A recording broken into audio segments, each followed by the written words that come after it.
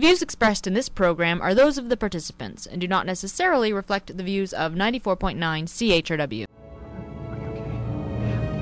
Kester the captain. If you can hear me, please report to engineering. What happened? It's a long story, but I think everything's all right now. Is that who's responsible for all this? Apparently. He looks so harmless. It's hard to believe he almost destroyed us. Why did you do this to us? Because I can. Is it just telepathy? Or is there technology involved? Does it matter? Oh, it matters to me. Because I don't intend to let you continue preying on others. How would you propose to stop me? We could destroy your technology. Or adjust your brainwave patterns to prevent telepathy. And then we could turn you over to the government of Mithrin. We could even keep you confined in our brig, behind a force field. I'm sure you're very well-intentioned, Captain. And I'd like to be able to accommodate you. But you see, I'm not really here.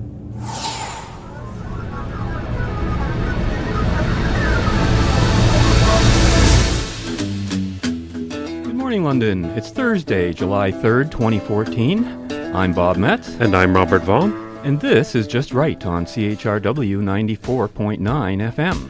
Where we will be with you from now until noon. No, it's wrong. Not right wing.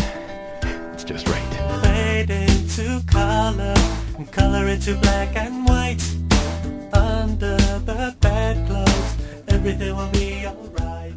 519-661-3600 is the number you can call if you want to join our conversation today on air, or write us at feedback@justrightmedia.org to let us know what your opinions of the show are and maybe some subjects you'd like to see us discuss, like the two we're going to be talking about today.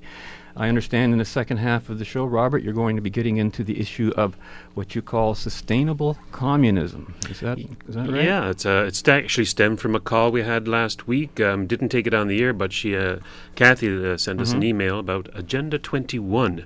I'm going to touch on that. And we're going to hear a bit from some of our own original material regarding with Christopher Monckton on that issue as well. Yes, a fascinating lecture. Yes. Haunting stuff.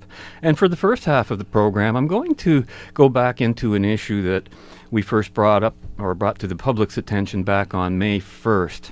And that was, at that time, it was Canada's upcoming anti-spam laws, which I predicted would become a news item by July 1st when the laws actually took effect. And of course that has come to the major newspapers now. At the time everybody thought, well, this is so crazy, I can't believe that's really happening.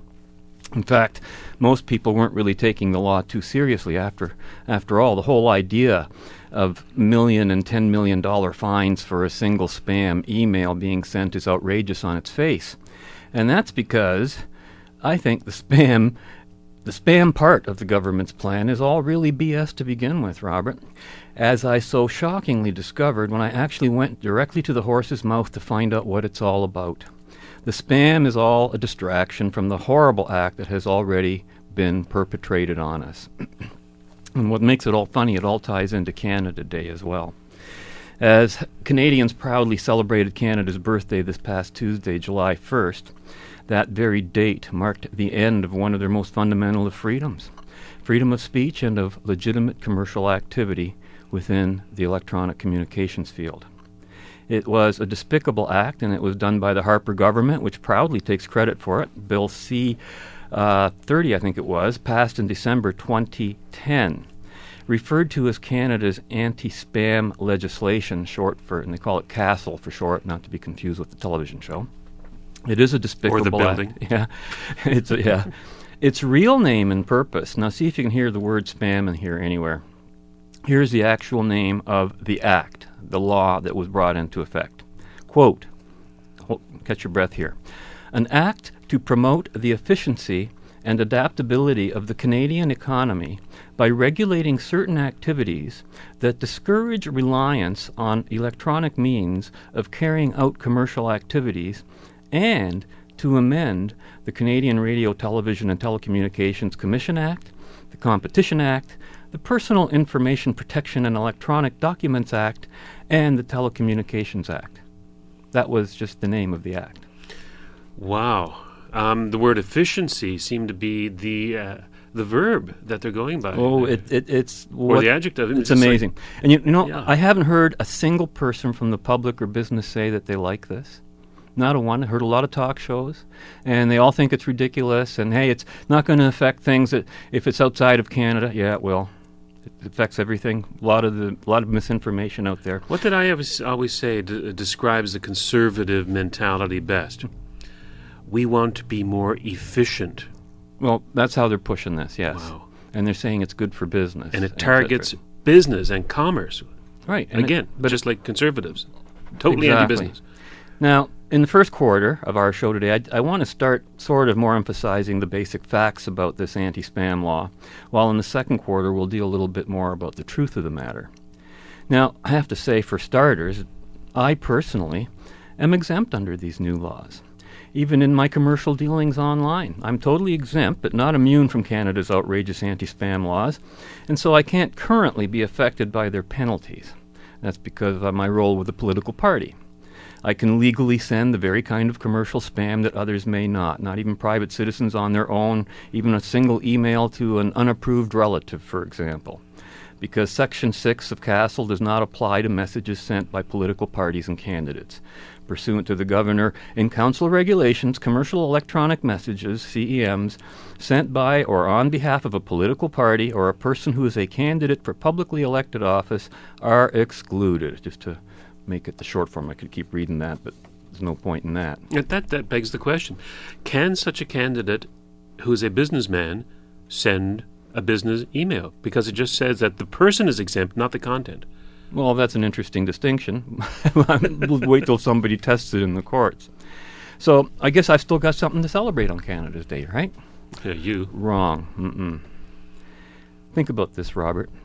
Whereas before this past Canada Day, I had complete and unfettered right, and I was completely free to send out email commercial messages to anyone.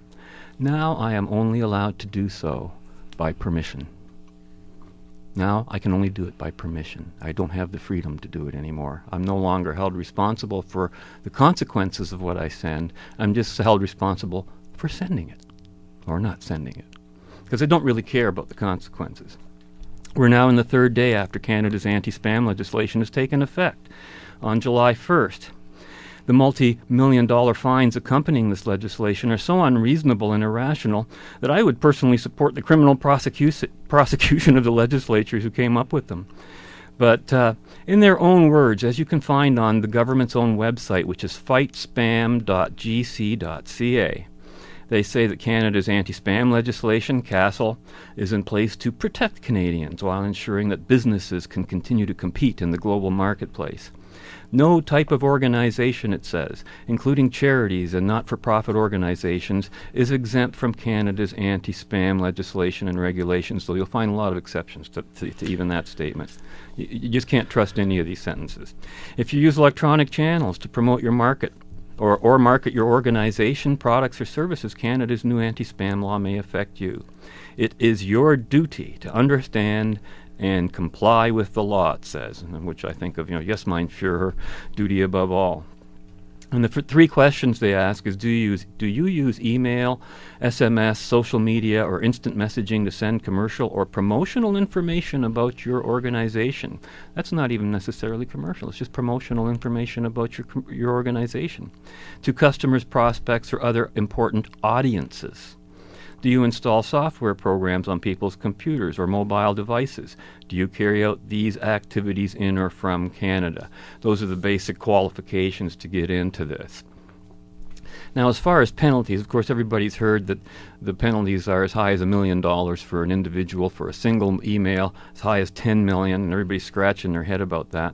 But there are no automatic penalties for violations. The CRTC judges each case based on a series of factors, including the nature of the violation, your history with CASL, whether you benefited financially from the violation, and, of course, your ability to pay. That's the important one. They always talk about following the money. There are no automatic penalties. The CRTC has a range of, quote, enforcement tools available, from warnings to penalties. And, of course, we heard that. Now here, I'm going to try to short form exactly what this thing is. The Act itself demands that the sender of a commercial electronic message must have prior consent, whether express or implied, within a 2-year period preceding the sending of the message. However, I noticed in a June 30th release by the Harper government, it says that under the new rules, I don't know what that means, express consent never expires unless the client withdraws it. So that's maybe a change coming to the already existing legislation. Once that consent has been obtained and administratively documented in some unspecified way, then there are 3 more legally required components that such an electronic message must contain. It must identify the sender, it must enable the recipient to respond to the sender, and it must have some means of unsubscribing to receiving future emails. Sounds reasonable on the face of it in terms of just what that is, right? No. Well, I mean in terms of good business practice. No. Right? Actually, I get messages all the time for no reply. In other words, it's an automatic message generated by the computer to acknowledge something, for example, a receipt from Amazon or something like that. It's a no-reply email saying, here's your receipt. Don't reply to this one because you're replying to a computer, basically. Ah, interesting point. But I think that might fall under one of the many exemptions. Oh, I see. Because you've had a purchase there. But every 3 years, there will be more regulations and rules added to this monster that already exists under a, quote, mandatory 3-year review for the anti-spam law to ensure that it reflects technological change and an evolving digital economy. But here's interesting. Even more telling than the new restrictions are the exemptions to the regulations. 1, an interactive 2-way voice communication between individuals. In other words, an old-fashioned telephone call. Now I understand why I get all those spam calls on my phone and nobody answers. You just get the beep, beep, and they'll only answer if you pick up. Because if they leave a message, they've broken the law. But if you pick up and they got you talking, they're in the legal parameters again, so they can drive you nuts with those calls. Is that what's at us about? That's what it seems to be.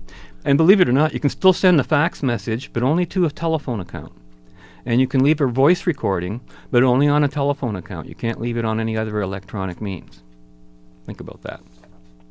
The new laws cover every conceivable form of electronic communication, from voice messaging, email, Facebook, text messaging, social media, or, quote, other forms of electronic communication, as CRTC Chairman Jean-Pierre Blais put it.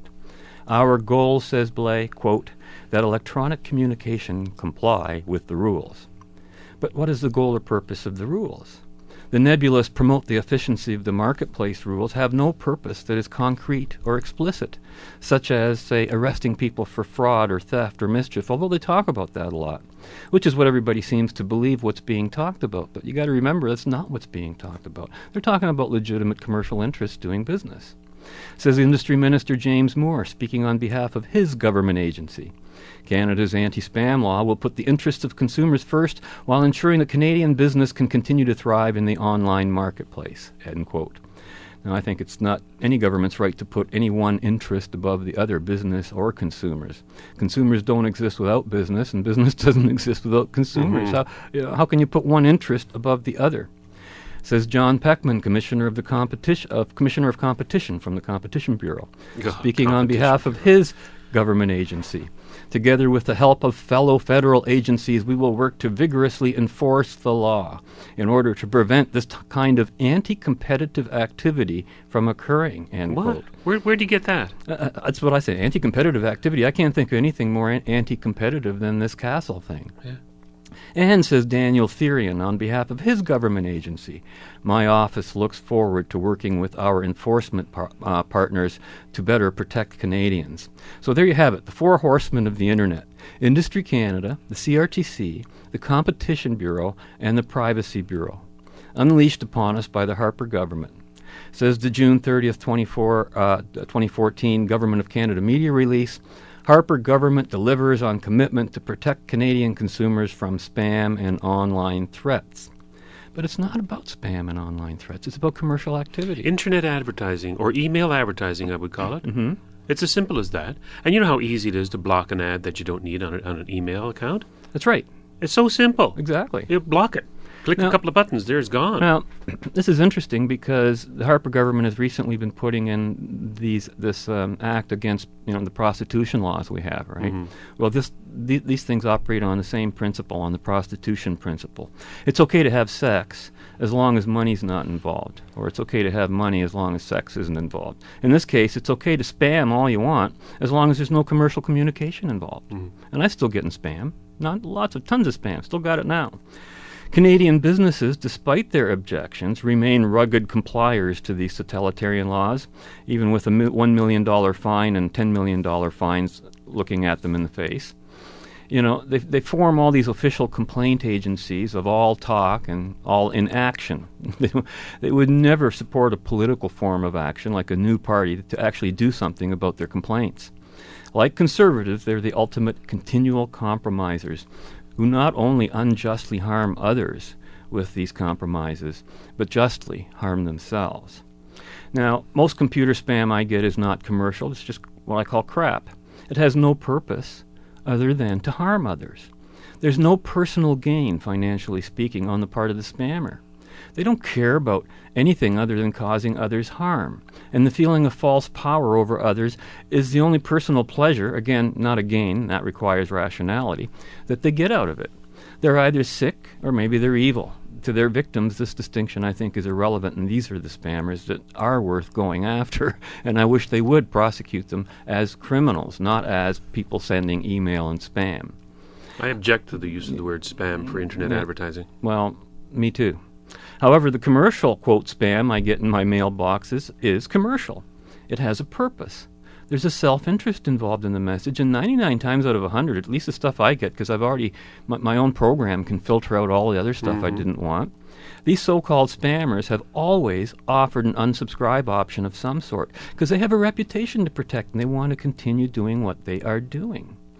Now, I've noticed I get spam on my cell phone, Last week I got a call on my phone from the 411 directory listing people on Freedom Party's office telephone number, and they went through, is your address still the same, blah, blah, and we went through the whole thing. And then the last question was, is that the same address to which we should direct our $650 listing invoice? I was never asked if I wanted to buy anything, and I said, good luck with that. Who even lists anything in the day of the internet, let alone on a 411 service? It was just amazing that they would even try that on me. So, I'm thinking there's got to be an easy way to get around Canada's anti-spam laws. Just send something for free without a commercial component, which doesn't reveal itself until the recipient of the message goes through one or two hoops later on. Maybe use the prostitution principle in reverse. Separate the financial transaction or solicitation from the act itself, the exchange. I don't know.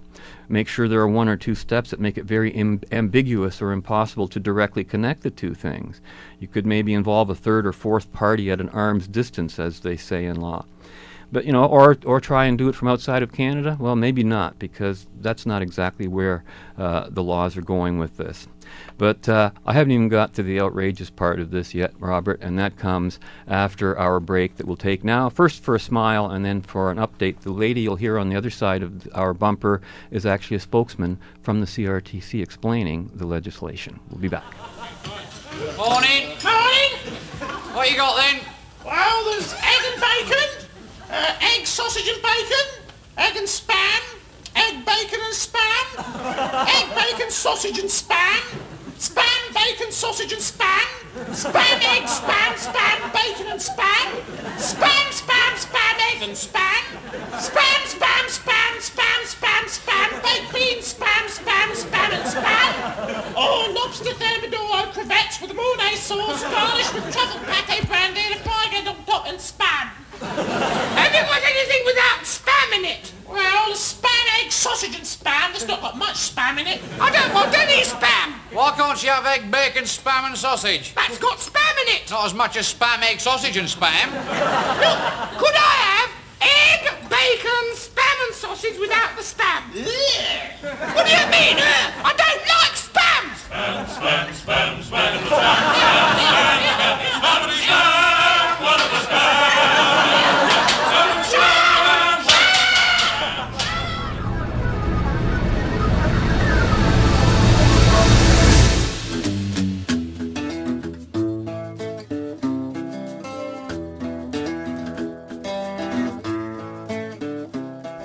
So let's talk a little bit about the main elements of the legislation.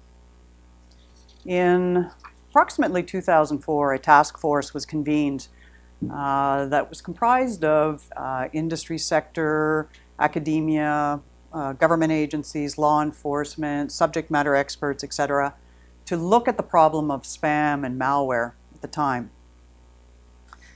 This task force also looked at a number of legislation in other jurisdictions, international jurisdictions, to do some benchmarking. As a result, they put forward a report in 2005, which I believe is available at the fightspam.gc site, and it provided 25 recommendations, among them that this be a civil regime, so that it be flexible and responsive to the current situation in a timely fashion. It also laid out a number of new items, such as new violations, administrative monetary penalties, otherwise known as AMPs, and that the level of these administrative monetary penalties be such that they were not just the cost of doing business, that they be of such a level that there would be some significant compliance should they be levied. It also allows for domestic and international cooperation, and I think this is one of the most forward-thinking sections of this new piece of legislation. Given that spam and malware and botnets are of an international, global nature, these particular clauses in the legislation allow us to cooperate and assist and information share with our foreign counterparts, our national counterparts, as long as the activities of the particular violation or potential violation be similar to those under CASL. There are certain conditions that must be met. As for instance, there has to be an agreement in writing. It has to deal with how the information will be treated in a confidential nature, et cetera, et cetera. It's all laid out in the legislation.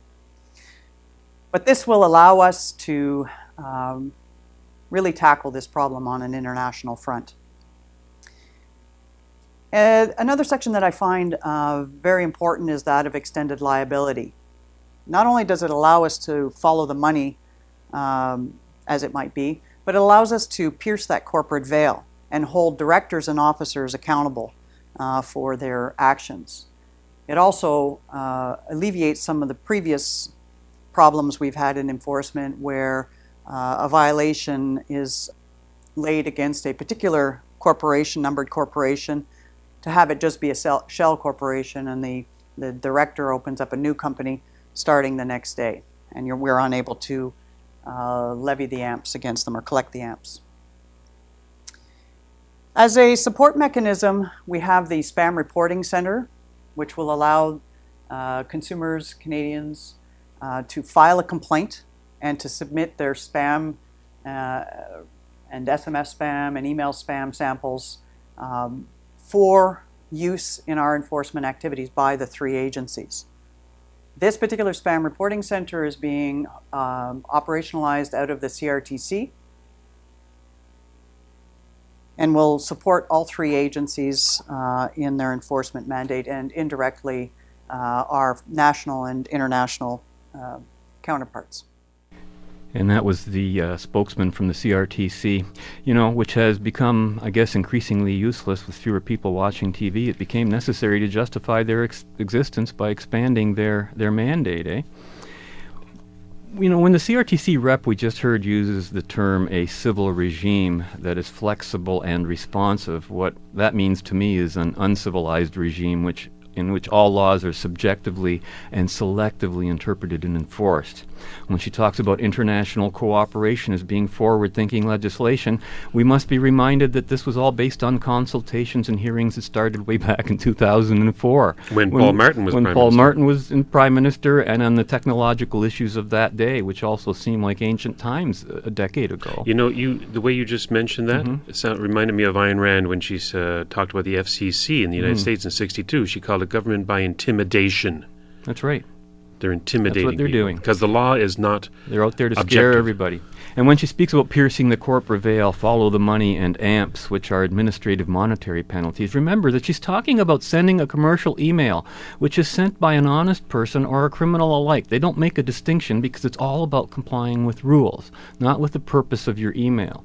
Now here's the clincher. Who pays and how? Well, introducing Digital Canada 150. I never heard of that till I went online to check this out. Dated April 4th, 2014, the Government of Canada news release with the heading, Harper Government Unveils Plan for Canada's Digital Future, which means your future, folks, outlines the 5 key principles under which this program will operate. 1. Connecting Canadians. 2. Protecting Canadians. 3. Economic opportunities. 4. Digital government. 5. Canadian content. Sound familiar? Digital Canada 150 provides important funding, $36 million in total, to repair, refurbish, and then donate computers to public libraries, not-for-profit organizations, and Aboriginal communities, giving students access to the equipment they need to take part in the digital world. The government will invest $300 million in venture capital for digital companies and $200 million to support small and medium-sized businesses with digital adoption. And we're already up to over $500 million now, Robert. Industry Minister James Moore says in the same release, Digital Canada 150 is a plan to take full advantage of the digital economy as we celebrate our 150th anniversary in 2017. It's the next step to build our nation and connect Canadians with each other. They think they're building a railroad or something. And if you're wondering what the heck he's talking about, from the same media release, Anthony Wilson-Smith, president of Historica Canada, says, and listen carefully to this, we cannot properly know and understand our stories, our history, and each other unless we can connect with each other.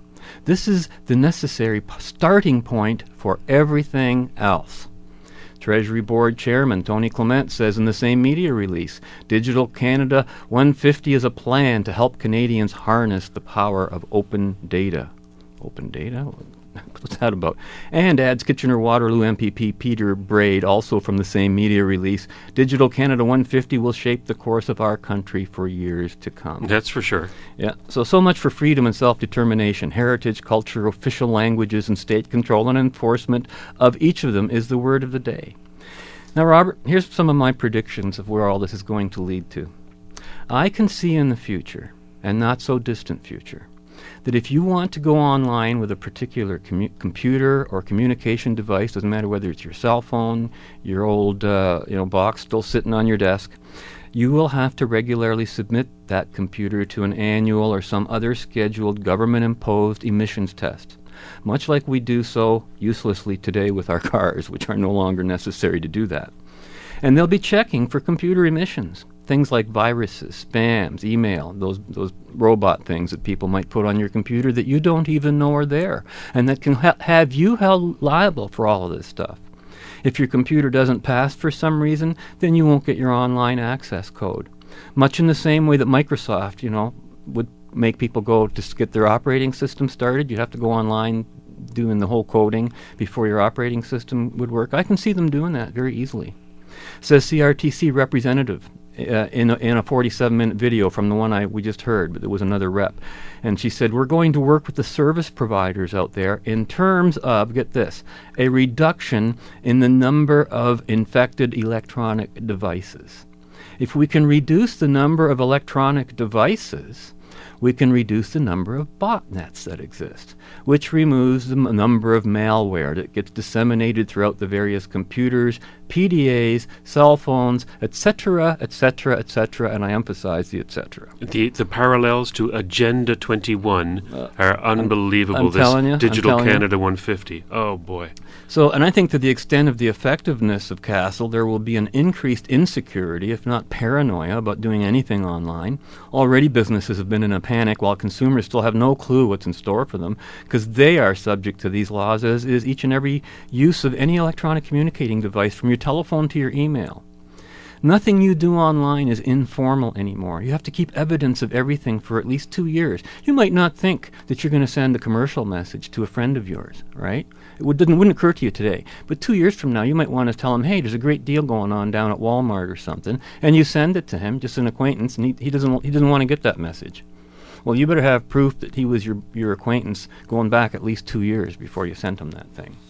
And in the future, anyone could be set up by people wanting to file lawsuits, because starting in 2017, they're going to allow personal filing of lawsuits, because they admit they can't handle the backlog of this. So it's going to be all privately done. Small businesses and new startups will have no legal way to use a push medium, which is what mail is, and email, to promote their services or products, or even to direct people to their websites. Their costs will skyrocket relative to what they're paying today. Again, assuming that Harper's Castle is effectively punitive. And, I can see requirements in the future saying that commercial messages will have to be both in French and English, since bilingualism and culture is all part of this. And I have a final concern about consent itself. A lot of the so-called spam I've been receiving, I didn't mind receiving. I even kept a lot of them in specific folders that I thought I might refer to later. But I considered my acceptance of these emailers as my implied consent. But as a consenter who takes an active role in that consent, I'm no longer in control of that status. Now I have to take action myself to consent, and personally, I feel much more vulnerable once I've taken such action. I am now an active, not a passive participant in a practice that was not initiated by myself. For all I know, these people sending me the email might be terrorists someday in the future or something. And all of a sudden I've consented to receiving their email, and then they can track me down too, and I'm part of the whole network. Can you see where all this is leading to? And on an individual basis, yes, the law is essentially unenforceable and everybody knows it. Says Manion Bombardier, Chief Compliance and Enforcement Officer with the CRTC, as quoted in the June 19th Londoner by Jeffrey Reed. Quote, "We don't have the capacity to look at all of the complaints, so we need to be strategic," she said. "Our objective is to secure compliance in the most efficient way possible and prevent recidivism." That's why in 2017 they're making it economically desirable for individuals to sue others for sending them spam. While individuals are fighting it out in the courts, they can get on with a greater strategy. This is a monstrous thing that we're dealing with here, Robert. It's scary.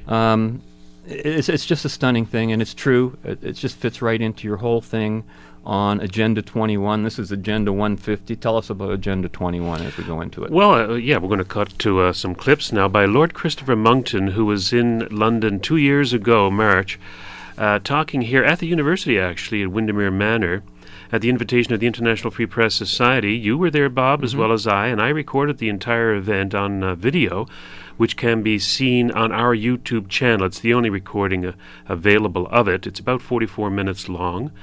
We're going to be playing about 15 minutes of it here today, and it is chilling.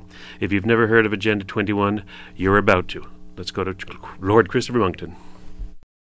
If you look, for instance, at what is about to happen, which is the Agenda 21 conference at Rio de Janeiro on the 20th anniversary of the Earth Summit, which launched the whole ghastly process of the global warming scare and the Intergovernmental Panel on Climate Change. Now they're having a big self-congratulatory jamboree, as usual, down in a nice exotic location with beaches and dancing girls and grass skirts and all the other accoutrements that no scientist these days can be seen without. There they will be, and they will be deciding, as they have been trying to decide for the last 20 years, that what we need to do is to shut down the West. That's how you can tell that this is essentially the communist agenda all over again. The communists of old would always start by trying to attack the soft underbelly of the West, which is, of course, our energy supply.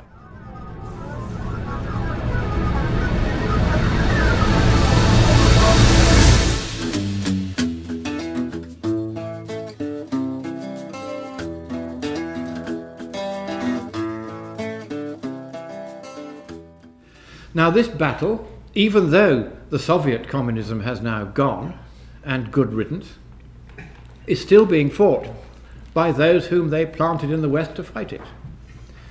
Nobody seems to have told them that, hello, communism has gone. You now have the same type of people using the same type of rhetoric, but no longer carrying the baggage of the failed Soviet system. Now, under its rebranding, they're saying we need to pursue what the UN in its Agenda 21 document calls the sustainability agenda. And this new buzzword, sustainability, means you can't do anything if something might run out when you do it. That's it in a nutshell. Now, since we live on a planet from which few of us will have any chance permanently of escaping, because the well of gravity is still too deep for us to claw our way out with any facility, we are dealing with resources, all of which are to some degree or another finite. Everything is running out, including sunlight. This just in 4.5 billion years, the sun will burn itself out. So, no more sunbathing, because you're running us out of sunlight. And they say that we're going to experience peak oil, peak fossil fuels, and everything from there on will be downhill. The fact that this is not true, and will not be true for hundreds or even thousands of years, does not matter. The fact is, we have to fossilize everything, as if they hate fossil fuels so much. This idea of fossilizing everything in its place is very strange, but that's what they want. They want no change. They are, in fact, the new conservatives. They want everything to be as it has always been. Go back to those lovely pictures of rustic Europe painted by the great Dutch masters, with men toiling up and down the fields with pitchforks and building haystacks and harvesting by hand, and it's all a very nice rural myth. But just imagine how many people would have to die in order to bring about that myth of sustainable development. And let's start with the number of people who are dying already because of the myth of sustainable development. If we go back this time to within the lifetime of some of us, the 1960s, when the ban on DDT came in. This was done in the name of sustainability, preserving the environment from the terrible wanton destruction that the release of DDT therein would inevitably cause. Now, of course, this was based, as all these scares are, on bogus science, but they succeeded in the left capturing this issue. They shut down all use of DDT worldwide, and DDT, at the point when they did this, was just about to eradicate malaria altogether. Malaria was on its way out everywhere. Deaths worldwide had fallen to 50,000 a year. Bad enough, goodness knows, but a lot less bad than they had been when, for instance, most of North America was malarial in the 19th century. It isn't now, because DDT was widely used and eradicated it. That could and should and would have happened everywhere else in the world had it not been for one book by one well-meaning but dopey scientist who got her science wrong, Rachel Carson. And she wrote The Silent Spring. And notice this was not a scientific title published in a peer-reviewed journal. It was an emotive title. And here began the process of emotionalizing and making cuddly the killing of tens of millions of people. No longer would you have the jackbooted Nazis walking across the landscape as the Jews were slaughtered. Now you would have children slaughtered, a massacre of the innocents, the like of which has never been seen. But this would somehow be all right, because even if the children were dying, they were dying in the good cause of saving the planet. And what happened? From 50,000 deaths by malaria before the ban came in, within 5 years, the deaths from malaria had rocketed again to 1 million a year. And they have stayed at somewhere around 1 million a year ever since. In fact, last year, 1.25 million deaths. And yet, on September the 15th, 2006, Dr. Arata Kochi, the head of the UN's malaria program, announced that he would lift the malaria ban, the DDT ban. He said, in this field, science usually comes second and politics first. We will now take a stand on the science and the data. And he lifted the ban on DDT and announced that in future it would be once again the front line of defense against the mosquito. And what happened? Nothing happened. Children are the ones that malaria kills, so they continue to die, 1 million plus every year, because the left want them to. Because the left, for all the talk of caring, do not care about the little ones of our own species. And so there is your first clue as to what this sustainability agenda is all about. It is a ruthless depopulation agenda. The view is that there are too many of us on the planet, and that unless something is done, there will be too many more. All our fellow species will one by one be wiped out, and this would be bad news. And that, of course, was Christopher Monckton speaking here at the University of Western Ontario 2 years ago about Agenda 21. Now, Bob, before that talk, had you ever heard of Agenda 21? No, I hadn't. Neither had I. I didn't know what it was, and yet it's over 20 years old. And I'm certain that the vast majority of us have never heard of Agenda 21, and I'm also certain that when you hear the words Agenda 21, the first thing that comes to mind is another word, conspiracy. Conspiracy as in Area 51, or maybe Digital Canada 150. Yeah. You know, put a number after a word, and that sounds conspiratorial. Of course, Area 51, that secret U.S. military proving ground, which is home to flying saucers. Conspiracy as in something to be dismissed out of hand without even learning about it because it sounds kooky. That's what people might think when they hear Agenda 21. But Agenda 21 is not a conspiracy of this nature. The words themselves were coined by the United Nations to refer to their environmental agenda for the 21st century. Agenda 21 is part of the Earth Summit of 1992, 22 years ago. It's an open conspiracy, if anything, which resulted in a 300-page document outlining the United Nations agenda for what they call sustainable development. And as Monckton pointed out, that phrase, sustainable development, is Orwellian in its nature. It simply means sustainable communism. Now, the use of the word communism raises the hackles of many, the same group of people whose hackles may be raised by the use of the words Nazism or Hitler or even such positive-sounding words such as liberty or freedom. I remember at a Board of Education meeting I once used the word liberty or something like that, and one of the trustees actually put her finger in her mouth as if to throw up, right? Because I dared use such highfalutin sound philosophic words like liberty. Mm-hmm. You know? Yeah, she was against it. Actually, she was, yeah.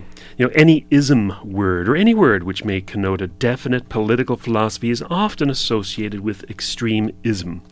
And there's another ism for you. This, I call it lexophobia, this fear of words or concepts, is a direct result of our public education system, which has indoctrinated, another word to be feared, the past two generations since Stalin, Hitler, Mao, and Mussolini into believing that in order to prevent the rise of Nazism or communism, we should never speak these words again, and that those who do are agitators or crackpots, like you and me, Bob. Mm-hmm. Well, that's too bad. The ignorance of history is exactly what is returning us to a totalitarian state. This fear of words is detrimental to our political and our philosophic growth as a culture. Christopher Monckton is absolutely spot on when he suggests that the environmentalists of today are the communists of yesterday. The evidence is clear. Only today's communists have altered only slightly. Instead of labeling themselves as communists, they quite proudly call themselves socialists, as Andrea Horwath of Ontario's NDP did. Ayn Rand identified the difference between communism, spoken of by Monckton, and the socialism spoken of by people like Andrea Horwath. She identified it 52 years ago in a column she wrote for the Los Angeles Times. Quote, "There's no difference between communism and socialism except in the means of achieving the same ultimate end. Communism proposes to enslave men by force, socialism by vote. It is merely the difference between murder and suicide." You know, with the exception of the communists of North Korea, the communists of the Soviet bloc and China have realized there is no need to force people into servitude if they're willing to vote themselves into it. The link between the old Soviet communists and the socialists today is also found in Agenda 21, which looks to an organization called Green Cross International. Now, Bob, you brought up Digital Canada 150, something I'd never heard of. Here's something I bet you nobody's heard of before, Green Cross International. Agenda 21 relies on it to promote the sustainable environment of the United Nations. Green Cross International was created by former Soviet communist leader Mikhail Gorbachev. Wow. The website of Green Cross International says this about their history. Green Cross International's roots can be traced back to Gorbachev time in office as head of the Soviet Union, a period during which he spoke repeatedly about the interrelated threats humanity and our Earth face from nuclear arms, chemical weapons, unsustainable development, and the man-induced decimation of the planet's ecology. So what are the goals of Green Cross International in terms we can understand once we realize what the term sustainable development really means? The goal is to distribute the wealth of the richer nations to the poor nations by force, i.e. taxation. You know, another ancillary goal, of course, is the disarmament of the West. Canada, by the way, has signed on to the principles of the 1992 Earth Summit and has a chapter of Green Cross International. On the board of directors for Green Cross International in Canada is David Suzuki. Who else? A man whose ideas are about as far left as you can go without toppling over. Going to hear a little bit more now about from Christopher Monckton on Agenda 21, and we'll be back. I'll sum it up. So what is the truth? The truth which you will not hear spoken at Rio. The truth is quite different, as any demographer will tell you. If you have a population that is poor, it will tend to breed faster than a population that is rich. So if you keep a population poor, or by various policies, including those intended to improve so-called sustainability, you make a rich population poorer again, then you will increase the birth rate. If, on the other hand, you want to stabilize the birth rate of humankind, particularly in the poorer countries where the birth rate is greatest, there is one reliable as well as manifestly humane way to do it, and that is to raise the standard of living of the poorest so that it comes up above the poverty line. And in every nation where this has been achieved, regardless of the availability or non-availability of contraception or baby butchering or all the other devices for interfering in nature's way, the population has tended towards mere replacement rate rather than rampant growth. And so the problem that I have, the central problem with the Agenda 21 proposal, as it is put forward by the UN, in the documents which are now being treated by the totalitarian left as their new gospel, is that these documents would make the whole world poorer and would therefore paradoxically achieve precisely the opposite of the intended depopulation effect by bringing about an increase in the population of the very poorest and, of course, of humanity as a whole. So it's not just that the message of Agenda 21 is politically undesirable and prescriptive and dirigiste and centraliste and étatiste in the extreme. Funny how the French have all the words for this kind of thing. It is also, at the economic level, completely wrong-headed. what it will do is increase the human population, increase human misery considerably, and achieve precisely the opposite of whatever genuinely pious effect may have been intended. And that's a big stretch to assume that they did intend a pious effect, but let's pretend. It will simply vitiate any such pious intent by causing this huge increase in population.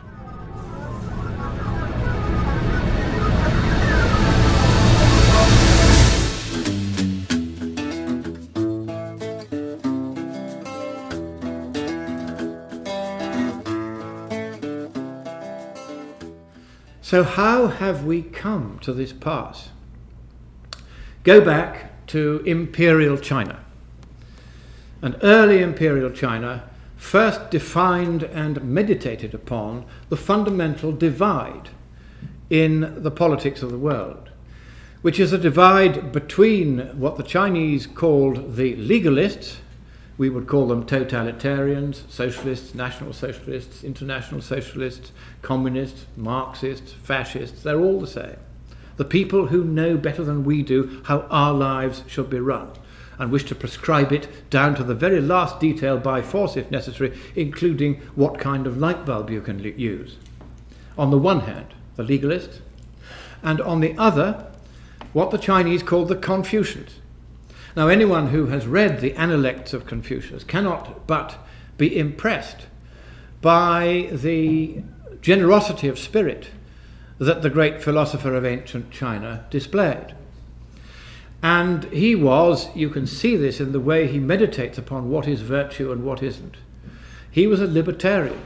He was a live and let live kind of guy. Don't interfere unless you really have to. Leave it to people to work it out for themselves. That was his philosophy. And they called that the Confucian philosophy. We would call it the free market philosophy. Freedom-loving, democracy-loving, liberty-loving. The conservative philosophy, if you like. That is the central divide. And what is happening now is that the extreme legalists, or the extreme left, or whatever label you want to put, they have grown tired of democracy. It was once seen by some of them as a good thing. Now they see it as poison, because what it does is to give the individual the right to choose for himself what government he shall have, what laws shall be imposed upon him, and what taxes he shall endure. And they want to do that for us. So they don't want that liberty to exist any longer. And they want to take democracy away. They've already done it in Europe by setting up the European Union and with annual treaties transferring more and more power away from elected hands to unelected hands. And whatever other benefits may come of this, the loss of democracy in Europe is now near total.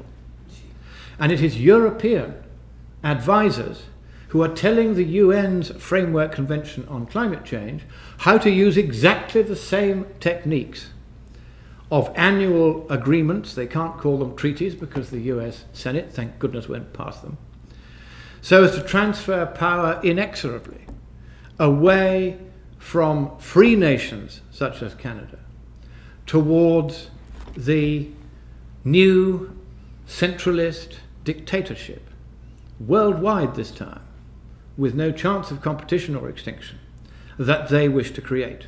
You know, Bob, I really do enjoy listening to Christopher Monckton speak because he makes me want to measure the sound of each word and the import of each word. A great speaker, by the way, and that was a great talk that he gave here at the UWO. He mentioned something about, I think, the solution of the whole thing. And since the evidence, I think, is abundantly clear that countries which have adopted a free market have stable or relatively stable populations and are vastly friendlier to the environment than countries with closed markets, i.e. socialist or communist countries, then it's blatantly obvious that protecting the environment, if that is your goal, and reducing the population, if that is your goal, certainly not mine, is not the intent or is not on the agenda of the framers of Agenda 21. The implicit goal is destruction, as Monckton says, destruction of man, destruction of the environment. The evidence is clear. Destruction of the West, most particular. And destruction of freedom of the individual in favor of the collective. The chosen method of achieving the goals of Agenda 21 is, contrary to the international nature of the United Nations, not on a national level. As Moncton said, these aren't treaties.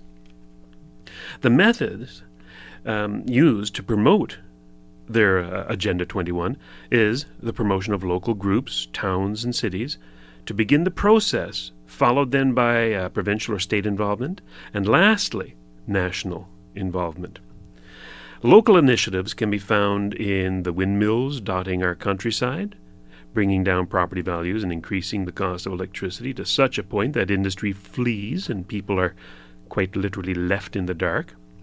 Solar panels taking over farmers' fields, yielding the most expensive electricity of all. So-called traffic calming measures, little things like this, all can trace their roots, or at least are supportive of the Agenda 21 agenda. Traffic calming measures, you know what I'm talking about here, Bob, in neighborhoods designed to make travel by car totally inconvenient and a hassle. I've been saying on this show for years how many of our local initiatives come out of the UN. Yeah. And people just scratch their heads. They don't get it. Right. Well, go to Agenda 21. And I think I'm going to be bringing this up some more as I learn more about Agenda 21, because it is a 300-page document. And this Green Cross International intrigues me as well. I want to see their influence and how much money they get from our government. It goes into Mr. Suzuki's pockets.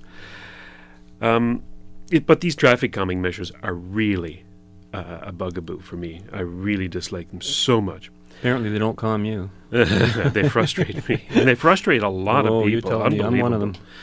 You know, frustrate so much so, you know, that mass transit is supposedly more favorable now. That's what their intent is. It is to create such a hassle for cars that you start to use mass transit. We've all encountered them before. You know, the curbs jutting out into traffic lanes, the speed bumps, the raised intersections, all designed not to calm traffic, but to make driving the car all that less attractive. Fits right in with Agenda 21. Mass transit schemes, like the ones proposed by the current Ontario government, to link the small communities of southwestern Ontario by high-speed rail to Toronto, something which, of course, will cost billions and yield little in the way of advantage over travel by car. Another one, increased gas taxes. Government incentives to buy hybrid electric cars. The incandescent light bulb ban, which Christopher Moncton mentioned. The forestalling of the Keystone XL pipeline into the United States. Massive bureaucratic hurdles to prevent alternatives to the Keystone pipeline. Massive concessions to Aboriginals in the way of land grants. By the way, Aboriginals have a very special mention in Agenda 21. Not just, of course, in Canada, but all Aboriginal nations. Yeah. Basically, anything that Aboriginals want, they are to be given, according to Agenda 21, to put it in a nutshell. All of these measures fit neatly into the Agenda 21 set of goals. All do nothing to save the environment. In fact, all harm the environment immeasurably, such as the dangers of hauling oil by rail, for example, instead of by the much safer pipeline route. The deaths in Lac Mégantic could be directly attributed to the environment movement. All are so expensive as to drain money from those Western societies, making them relatively poor compared to the developing world. To reiterate, the ultimate goal of Agenda 21 is to destroy the West, and they are succeeding, and we're helping them to do so. We are our own worst enemy when it comes to this environment stuff. Seems to be the theme for the day. Well, Robert and I, we have our agenda too, and that's to continue our journey in the right direction, which is what we'll do again next week. Until then, be right, stay right, do right, act right, think right, and be right back here. See ya. Fade into color, and color into black and white. Under the bedclothes, everything will be alright. Can't have egg, bacon, spam and sausage without the spam! Why not? It wouldn't be egg, bacon, spam and sausage, would it? I don't like spam! Don't make a fuss, dear. I'll have your spam. I love it. I'm having spam, spam, spam, spam, spam, spam, spam, baked beans, spam, spam, and spam. Baked beans are off! We can have spam instead. You mean spam, spam, spam,